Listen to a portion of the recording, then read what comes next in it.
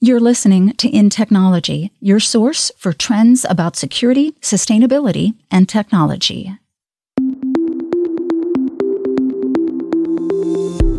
We need a collective voice in the industry that is screaming for the importance of open space AI.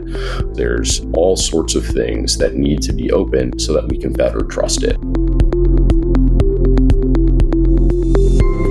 I'm Camille Morhart, host of InTechnology podcast, and I am delighted today to be co-hosting with Melissa Evers. She's Vice President of Software Engineering at Intel. She also heads the Open Alliance for Software across Intel, and she sits on the board of directors of the Linux Foundation. Welcome, Melissa.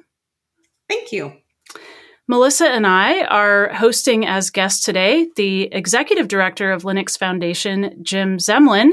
He's been executive director of the Linux Foundation for almost 2 decades now, and we're looking forward to getting his perspective on AI and security as it relates to open source software. Welcome, Jim.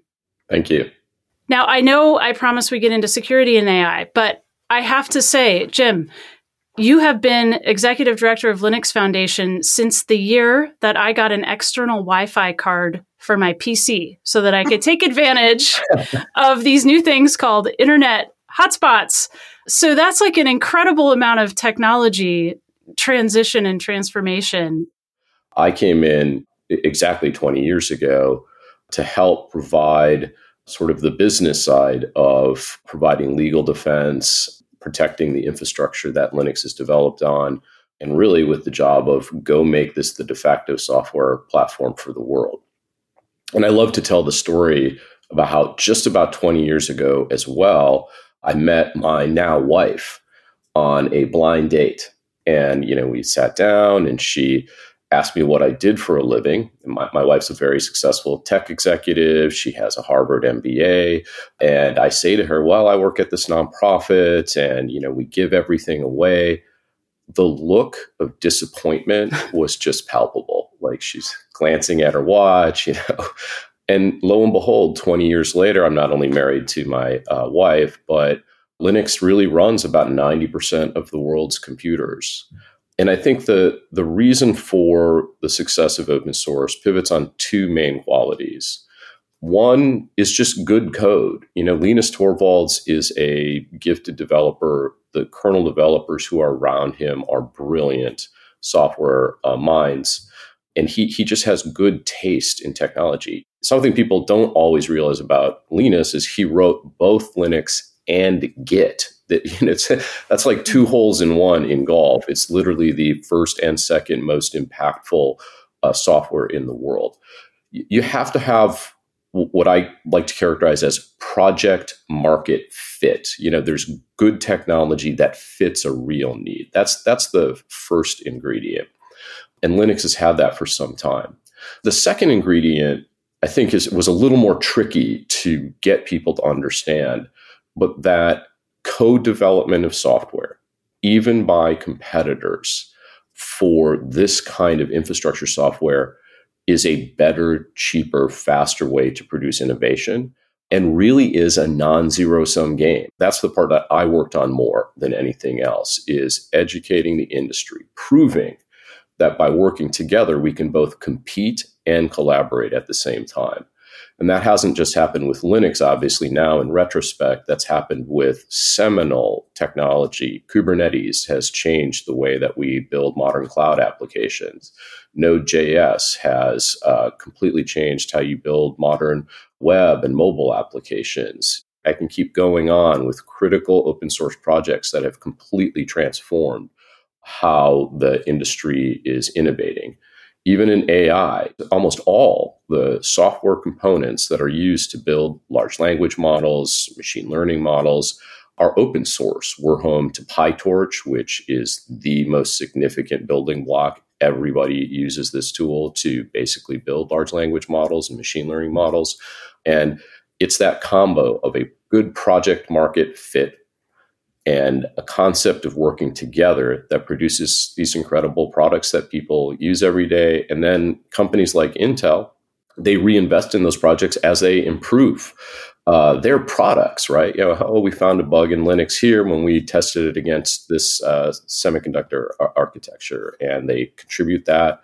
Better project, better products. They reinvest back in the projects in Linux through code contributions. So that virtuous cycle just works every single day. We have over 500,000 developers who work in our community every single day. And it's really been an amazing journey over 20 years. Jim, if I could add a 2B, I think part of what enables that latter piece to work so well is governance. I agree. And it's super not sexy, but it is absolutely essential. And if you think about, the messes and the fractious nature of early governance in open communities versus what has been kind of become almost a de facto standard of this is, the role of the governing board. This is the role of the technical steering committee, et cetera. And being able to bring all of those companies together and startups and labs and, all of the various parties to be able to assert this is how we believe this technology should evolve. I think without proper governance, none of your second point would have been able to be realized. Yeah. It's funny because in artificial intelligence, we saw an example of poor governance play out with Sam Altman's exit, and then he came back in. And I don't think the OpenAI organization, which had a board and subsidiary for-profit companies within a captive nonprofit, was functioning as well as they had hoped. On our side, as you know, Melissa, you're a member of our board of directors. Open source software development governance is a pretty well-trodden path where the main intellectual property components, the copyright of the code itself, the trademark, the name of the software, and all the IP around it are governed under well-trodden open source licenses that allow people to seamlessly share in sort of a many-to-many fashion. The decision-making structures for those IP artifacts are well formed in governing boards and technical steering committees. And most importantly, those IP assets, and now I'm sort of talking my own book here, are housed not in a for-profit company, but in a neutral nonprofit company where multiple stakeholders can come together, join that entity, co-own those assets. And that really provides the trust among competing parties to know the license isn't going to change, the way that we develop the software won't change, my competitor's not going to pull the rug out from under me. And that has proven to be a really critical ingredient in enabling large-scale co-investment in open source software. Yep. Jim, you recently posed the question to developers. I can't remember the context, but people were sort of debating, generative AI, LLM, AI more generally, and open source, and kind of what is the trajectory. And maybe this should remain in closed source communities because it's big and scary. And you kind of came out and said, well, I have a challenge for developers, which is go figure out how generative AI and LLMs can help evolve open source. And I was just wondering, that was a couple months ago, if you've gotten any good answers back yet. We continue. Actually, it's fine. Yeah, we've gone and we've looked at open source as it relates to this area in a few ways. One, at the highest level, we believe that AI technology should be open, including foundation models. We do not believe the vague, sort of unspecific, 20 years from now, something terrible might happen arguments by incumbent companies to make sure that everything is closed. At the highest level, open source and AI will provide, and I think Percy from the Stanford Human AI Lab says it well, the transparency, the ability to observe how foundation models work. Nobody really knows. The trust, security, understanding bias, and the traceability for, the data is the model. What data went into this model? Who owns that? Is it being shared properly? You need those three qualities at the highest level in order for large language models themselves to be developed in a way that society can count on and can balance innovation with responsibility. The next level down, this is the interesting thing that I was talking to developers about, was, hey, let's go check out some of these tools, right? Whether it's a GitHub Copilot style code completion tool, whether it's generative AI tools and models that are being used to create better assisted test development for code bases, better documentation writing. Let's get me 90% of the way on the documentation of this code base, and that will finish this. And so I've asked them, just go look at these tools and see what you think of them and how they perform. And I can kind of report back anecdotally what we found. It seems that there's a bit of a bell curve for this type of technology, for large language model technology, particularly generative AI, where a new developer, let's say, is using some of these tools, and because they lack context, remember the tool is producing content, right, based on the data that it was trained on. But if a new person doesn't have context or any wisdom, they can't really tell if there's a hallucination or a bias, and they can't really correct it. Mm-hmm. And this is why I would, again, advocate for transparency, so that we could figure out why that's happening. But it's just not a lot of use, because you're not actually making the software better. You're making it worse, because it looks good, but it's actually bad. The second group, and this is kind of up at the top of the bell curve, I'm a pretty good software developer. I can look at what's happening out of these tools and know, okay, that's wrong.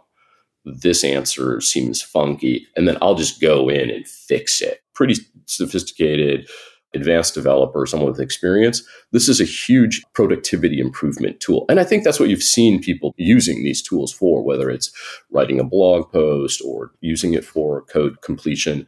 And then fortunately, I was able to have dinner with Linus Torvalds this week and ask him a similar question. And as you can imagine, he's on the other end of that bell curve. He's one of the probably, I would argue, he is the single most talented software developer in the world.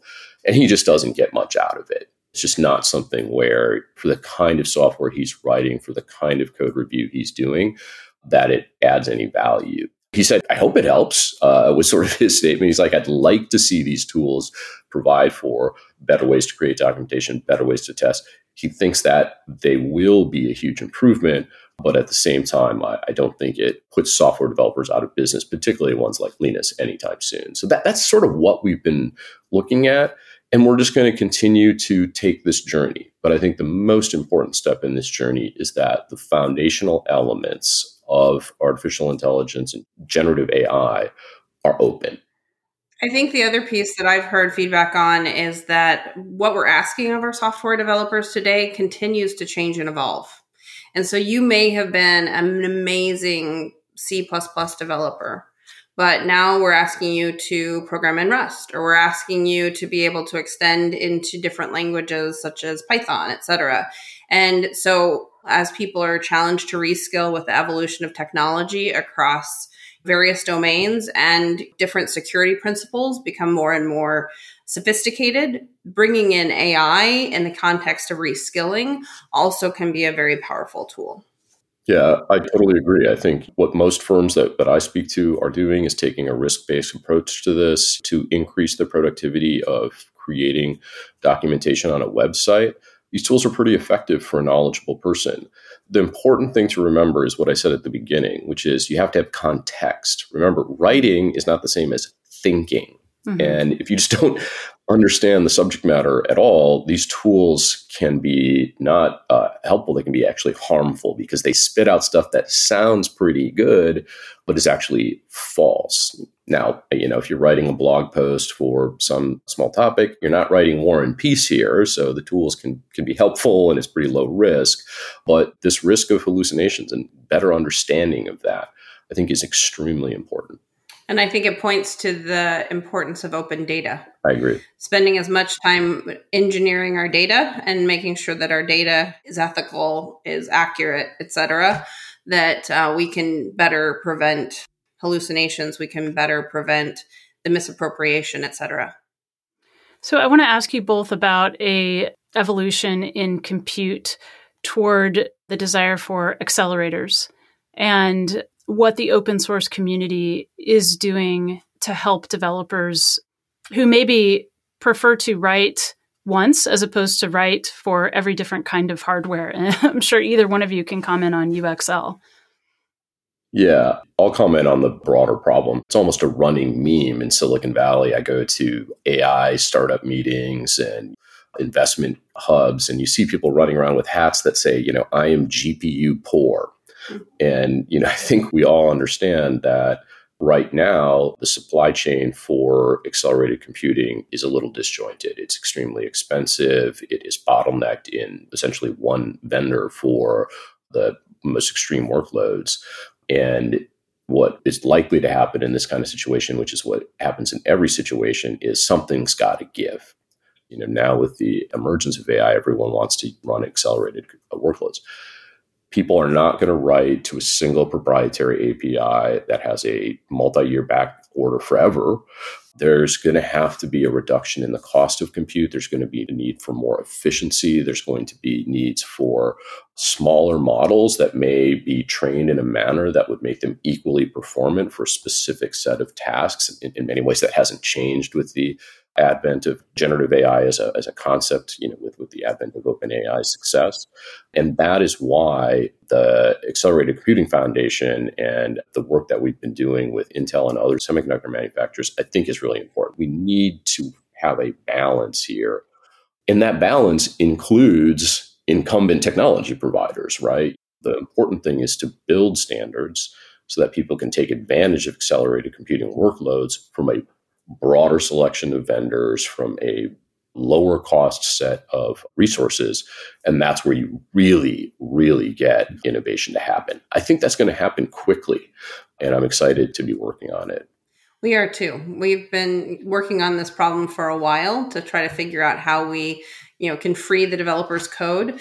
And certainly the work with regard to SYCL and Kronos and the standards organizations, and then making that manifest through the contributions that we're making through the Unified Acceleration Foundation, UXL, is critical for kind of bootstrapping the ability to enable heterogeneous hardware for HPC, AI, and next generation workloads and use cases. Melissa, I wonder if you can also comment on the AI Alliance. Am I saying that right? There's just recently been an announcement. Yeah. The Linux Foundation is a participant in that as well. So this is a group of folks led by IBM and Meta that came together, and it's called the AI Alliance. It was announced on December 5th. And a group of companies, as well as governments, as well as national labs and startups and academic institutions have all come together to say, we believe strongly to all the attributes that Jim was just speaking about with regard to the value of open development as applied to AI, from tools to models to data sets, et cetera. There's a lot of work to be done. And there's a need for us to work together in a more accelerated way. What we saw in the context of the advent of cloud computing, between the work that was happening in the Open Infrastructure Foundation, the work that was happening in the Cloud Native Foundation, there were a lot of folks doing a lot of work and really disparate forms of architectures with regard to the software architectures and the software use cases and the stacks that were being deployed. And that really fractious nature ended up meaning that there was a lot of maintenance and a lot of backlog of work to be able to support all different types of configurations, et cetera. And so part of what we're trying to do with the AI Alliance is to bring everybody together to agree largely on these are the biggest priorities for the community to advance as quickly as possible and get everybody's developers that are part of the Alliance, to the extent that they have alignment with those goals and have passion for that type of work, to row in the same direction, right? To all agree, hey, this is the work that needs to happen in the existing foundations and existing projects that are out there. Here's new areas that we need to go explore and innovate together. And I'm really excited about that kind of cohesive nature across the diversity of stakeholders in this conversation. And we need to get access to data and infrastructure, right? It's sort of two sides to the coins. And I know that licensing has something to do, with making people feel comfortable. But I guess either one of you, what do you think are some of the expectations or strides or maybe vision laid out when that was announced in terms of getting access to either data or infrastructure? I mean, the overarching thing is we need a collective voice in the industry that is screaming for the importance of open space AI, and that having transparency, trust, attribution in all of these things. It's code, it's projects that we host here at the Linux Foundation. These are the building blocks of an ML pipeline. In fact, it's the production pipeline itself, our Cloud Native Computing Foundation, Kubernetes. Almost all of this stuff is built on that hyperscale and cloud-based infrastructure, the software infrastructure. There is the data itself, which I'll come back to. There's the weights. There's all sorts of things that need to be open so that we can fundamentally improve this technology in order to better trust it. I think that we have to have a continued collective voice that openness matters. And that's something that we're very supportive of. In terms of the different components of building generative AI tools, foundation models, etc., data is obviously that fundamental building block. At the foundation, we're already seeing large-scale, many-to-many data sharing under a common set of data licenses.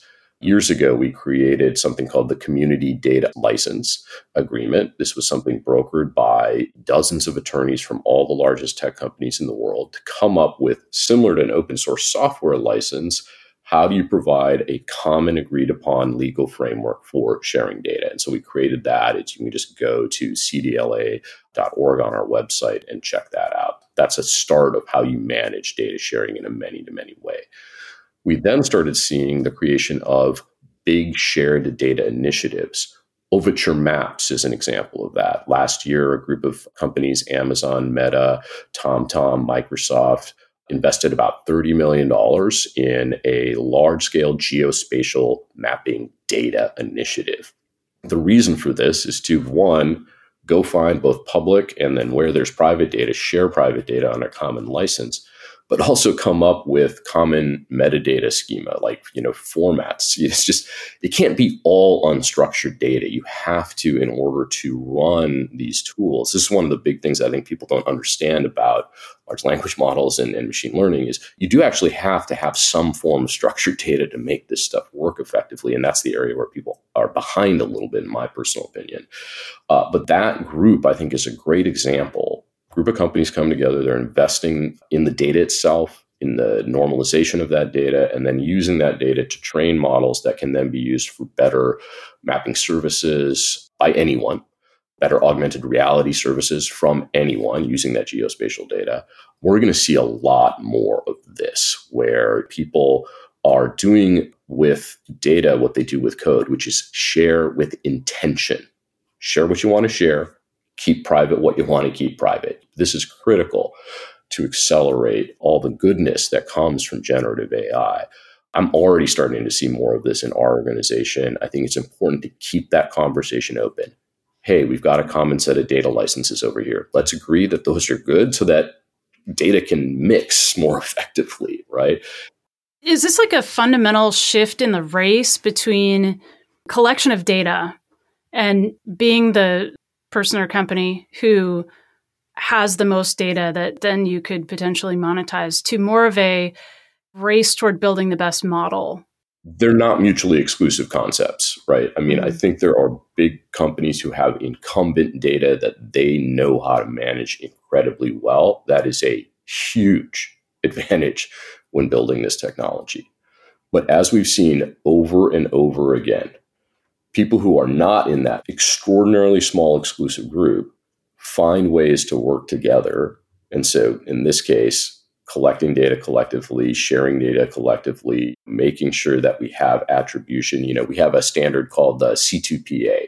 It's the Coalition for Content Provenance and Authenticity. This is a digital watermarking technology that we use to make sure that the data's provenance is clean throughout a generative AI supply chain. This has already been adopted by Leica camera, Sony cameras here in Japan. Will embed that watermark so this one's the authentic version. It's not a deep fake. You're going to see that all over the place. People are super creative about taking advantage of interesting new concepts, and the sharing is important. Having said that, and this is the reason why foundations like ours and the AI Alliance are important, leadership matters. Getting people together, having a conversation about like, you know what, these 10 tools we're all kind of building separately are pretty similar. Let's try and pick one so that we can all get to where we want to go faster. That's leadership. And that's one of the things I'm excited about this AI Alliance, is that it will provide that level of leadership in a very fast moving sector. I think similar to that, when you kicked this off, Camille, you talked about security and AI, and we've certainly talked a lot about AI. But I think also in the context of security and software security, attestation, SBOMs, et cetera, I think that's another place where advocacy and leadership are really critical. Jim, would you like to talk a little bit about what's happening with the Open Source Security Foundation? Yeah. One of the things I think was really cool that Intel helped us a lot with, and companies like Google or Microsoft and others, was to look at the entire software supply chain and figure out, how does code flow from a repository where a developer is actually writing code to package managers where reusable software components are sort of brought in to solve problems so you don't have to rewrite this from scratch, to compilation where kind of all the software comes together and is built before it's distributed to the final user of that software. Modern software flows across a complex supply chain in that way today, combining thousands of different open source components as it goes. Figuring out where in that flow of code there are places where there are security weakness, working collectively to shore up that weakness. It just requires someone to lead, to coordinate, to say, hey, let's all get together here and we'll all a particular software bill of materials standards that we can all understand where the code's flowing from and to is not what we need. We need to improve that. We need to create tools to automate that. That's something that Intel, Linux Foundation, and dozens of other companies got together a few years ago and started doing through our Open Source Security Foundation, and have already improved just basic software supply chain package signing, which makes sure that the package that you're downloading is the one that you wanted to, is now something we're seeing implemented as a direct result of this kind of a project. So I'm excited about it. The only thing I would say about it, Melissa understands this, and her whole team who works hard on this understands it. We for all the project, we have still so far to go and improving our collective security. I think one of the things, so the Open Source Summit Tokyo just occurred, and there was an announcement associated with something called the Secure Software Guiding Principles, SSDGP or something like that, Development Guiding Principles, that's it. And that was actually generated out of the lessons learned from Log4j. And despite the fact that the industry has come so far with regard to being able to attest to that provenance, what we hadn't really come to standards on was, okay, once you've remediated your software, what then? How do you go through redistribution? How do you go back and re-release software that's still in production that also has those issues, et cetera? And there was not consensus as an industry with regard to what we expected from one another. And as Jim mentioned, we have a lot of codependencies, right? Lots of companies are using lots of people's other software. So it means that we all have to move together. We all have to follow the same principles in order for a collective commitment with regard to security. And so there were quite a few people that came together as part of the Open Source Security Foundation to essentially draft those guiding principles to say, like, this is what we will expect from one another. And this is our commitment. And every company can sign on to those standards and expectations such that we can collectively trust each other better with regard to, once the next, critical set of vulnerabilities come out, this is what we are committing to with regard to our supply chain as a whole as these large players. And so I'm really excited about that maturation and that announcement. Is there consensus about how the threat landscape is evolving right now? That's a super complex question, right? In terms of bad actors are often just taking the easiest way to do bad things. And sometimes that has not a lot to do with how the software was written, but it may have everything to do with the fact that you use the word admin for your login credentials, right? But the world has really started to wake up to, you're seeing a reduction in phishing threats because people are pretty savvy to this stuff now. And, as it becomes harder to do the simple attacks, you then get into these sophisticated software supply chain attacks as a threat vector. And this is the area where if you get that part right, you've really done a significant amount to harden all of our collective resilience, right? And then you pair that with best practices at deployment. And again, I think the trick there is that it's hard. Software is created by people. People make mistakes writing that software. Those mistakes are exploited as ways to attack, to threaten folks. And so, we're really focused on the long-term goal of making it harder and harder and harder to find attack vectors through software vulnerabilities or weaknesses in the supply chain. Do you think we're going to start to see AI tools work for security as defensive or proactive to find attackers or attacks? Yeah, and so in fact, the Linux Foundation's Open Source Security Foundation has right now a joint initiative with DARPA to encourage developers to come up with exactly those solutions. It's an AI challenge to come up with ways to build security tools based on generative AI technology in order to better defend against attackers. So that's something that I'm pretty excited about. It's a little bit scary at the same time. But it's just another example of where openness, using this technology for good, it's always the right thing to do. Melissa, I guess I do have a question for you. I know you embrace open source and contribute to it.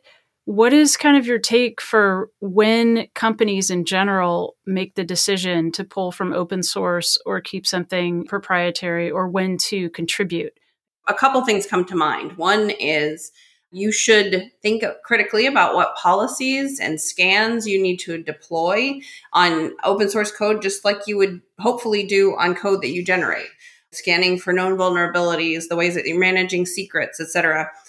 That being said, one of the things that the Open Source Security Foundation has come out with is a scorecard that can be applied to code bases. And in fact, there's a process by which it is being applied to a lot of Linux Foundation projects, such that you can get grading of the security posture of that code base, how well it's maintained, how active contributions are, et cetera. And it's really rigorous grading, by the way. It's really hard to get an A in terms of the scorecard, but you can also monitor it over time, right? Is this code getting better? Is the security posture increasing? Is it getting worse? There are folks that are really conscious of trying to make what is a very complicated question a little easier. I think also talking to your partners and customers around their comfort and what they're using and how they view these things. I don't think these types of decisions should be made in a vacuum, but as Jim started this call by saying, 90% of the world's infrastructure is on Linux. The world is pulling from open source for sure. So really trying to become knowledgeable in this domain, I think, should be everyone's responsibility with regard to software development today. The question then is, how do I curate open source software in that world? Where do I decide, here's the open source I'll use, here's where I'll focus for my customer value. And then of that open source, and this was what Melissa was getting to in the scorecards, is which open source components are known good, use secure development practices, have good test coverage, have responsible disclosure policies. How do I curate that subset of the millions of open source projects that are out there into a very small set of the thousands of open source projects that actually matter to my enterprise? And then of the most critical components in open source we rely on, how do I contribute back problems I find with that software when I'm building my particular product in order for the community, the collective, to maintain bug fixes and improvements. And I think engineers get that intuitively. The big challenge from a security perspective in 2023 and 2024 is making that curation better, ways to even understand what all the components are, using software bill of materials manifests, scorecards that show, based on what you have here in your code base, these components are good. You might want to use this one instead of that one because this one's not really maintained well and that one has a responsible group of developers working on it. And I think those are things that when I talk to CSOs and CTOs and VPs of engineering across the world, that's an area where they still are struggling with and need better ways to do it. I wanted to ask one more question because it came from somebody who works in the security space, noting that there seem to be a number of standards formed in open source that are independent of existing standards that industry and government hold together. First of all, is that accurate? And second of all, if that's a strategy, why is that a strategy? That's something that the technology industry has been very good at for decades. The answer to a standard that's not quite serving our needs is to obviously create a new standard so that we can have more standards. And I would have to get specific on really what specific standard that person was referring to. And I can just give you an example that I think they might be referring to. I'm not sure if it is, but in the area of software bill of materials, there are multiple standards. The Linux Foundation has the best standard, SPDX, obviously, and the most widely adopted. Only slightly biased there, Jim. But I think in any new sector, you tend to see this where there's an urgent need. Why do we need software bill of material metadata standards? Because last year in the United States, the Biden administration issued an executive order about cybersecurity, and they specifically mentioned software bill of materials. And so there is a real requirement for this. And that work of, can we have a common set of naming, and how do we manage version numbers if different open source components are managed in that in a different way?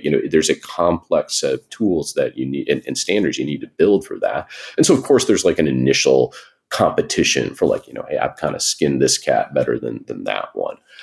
I suspect that that person may have been referring to that. That's sort of calming down. And again, I'm definitely talking my book, but it seems like the industry has really come to consensus on the SPDX software bill of materials standard. They've released their 3.0 spec, which is very modular and addresses all the concerns that were sort of happening as this concept was in its early stages. So that might be it. But I'm certain that there are other competing standards efforts out there. And what my advice is always the same. The Linux Foundation is one of the world's largest standards development bodies. We don't just do open source, we actually create standards as well. And if you want your standard to succeed, I know an organization that can help.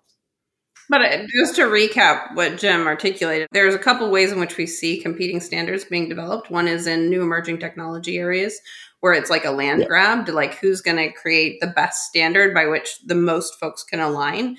The other area where we get into competing standards is where you've got different types of commercial interests and, folk that may or may not be quite as transparent to different people.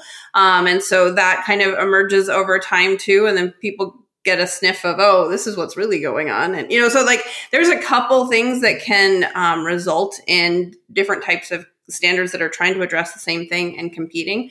But the final that he mentioned is when you have a technology that exists, the standard has become stable, but the technology is innovating again. And the challenges with something that has really hardened is it's really hard to soften it again. And so you end up needing to create the next generation of those standards to adapt to the changing use cases or consumption models that are driving that need. But the awesome thing about open source is that the community decides what's the best one. They always end up self-aggregating to one particular standard, and that becomes the de facto standard. If the code is based on a specific standard, people are going to want that code because, it just gets them to immediate value, right? Like, hey, I didn't have to even write the implementation, much less understand the specification. And so we do a lot of that work in parallel. But I totally agree with Melissa in that the art of bringing together the broadest consensus of competing companies, right, is one of the hardest things to do in building technical standards because people don't trust each other. Someone might have a technology that's the incumbent technology and, they want to just keep that position forever, right? And the rest of the world kind of wants to move on. So you may not make everyone happy in that process, but what you really want to do is get the broadest coalition and focus on the innovation outcome in combination with that. Not to let an opportunity go to waste, since I have both of you software experts on the line, I want to know what each of you thinks about AGI. Where are we with artificial general intelligence? What's coming next? Melissa cleverly went on mute, so I had to go first. But Melissa, I'm going to put you on the spot. That's right. So I think we're a while away. I mean, these are algorithms, these are computer programs that are still running all of this. They need some kind of human engagement with regard to retraining, et cetera. Will we get there someday? I don't know. But I would say that there's a further way to go than I think people are fearing. With regard to where I'm most excited, I'm very, very excited about healthcare and health use cases. There are so many complications with regard to disease and cancer treatments and various types of therapies. And there are so many very, very unique diseases that people are affected by. And I have personal experience with someone in my family who is 1 in 18 in the state of Oregon to have this disease over the history of Oregon, right? So like there are some really significant complications by which large data sets can facilitate much better care, much faster with much better efficacy. And that's an area that I'm just incredibly excited about, and figuring out how we advance that more rapidly makes a real difference in people's lives very, very quickly. I couldn't agree with Melissa more on excitement about healthcare. Traditionally, healthcare has suffered from either really large data and kind of poor analysis because it's just so hard to analyze that data, or a lot smaller data sets with really good analysis of that small subset of data for drug discovery and other benefits. Now you can kind of have your cake and eat it too. And that is just so incredibly exciting for custom vaccines, for cancer treatment. The amount of data you have to use to come up with that is so big. And now you can do it in a really high quality way. It's going to change the world. I think it's going to come up with ways to treat cancer and just debilitating, life-ending diseases in some cases in a way that will just change how we all live. So I totally agree with Melissa there. Jim Zemlin, Executive Director of Linux Foundation, thank you for joining us all the way from Japan today, or tomorrow, I suppose, your time. And Melissa, thank you for co-hosting with me. Thank you. どうもありがとうございました。また今度。ありがとうございました。We hope you'll join us for the next episode of InTechnology. In the meantime, follow Camille Morhardt on LinkedIn to continue the conversation. That's Morhardt, Morhardt. Thanks for listening. The views and opinions expressed are those of the guests and author and do not necessarily reflect the official policy or position of Intel Corporation.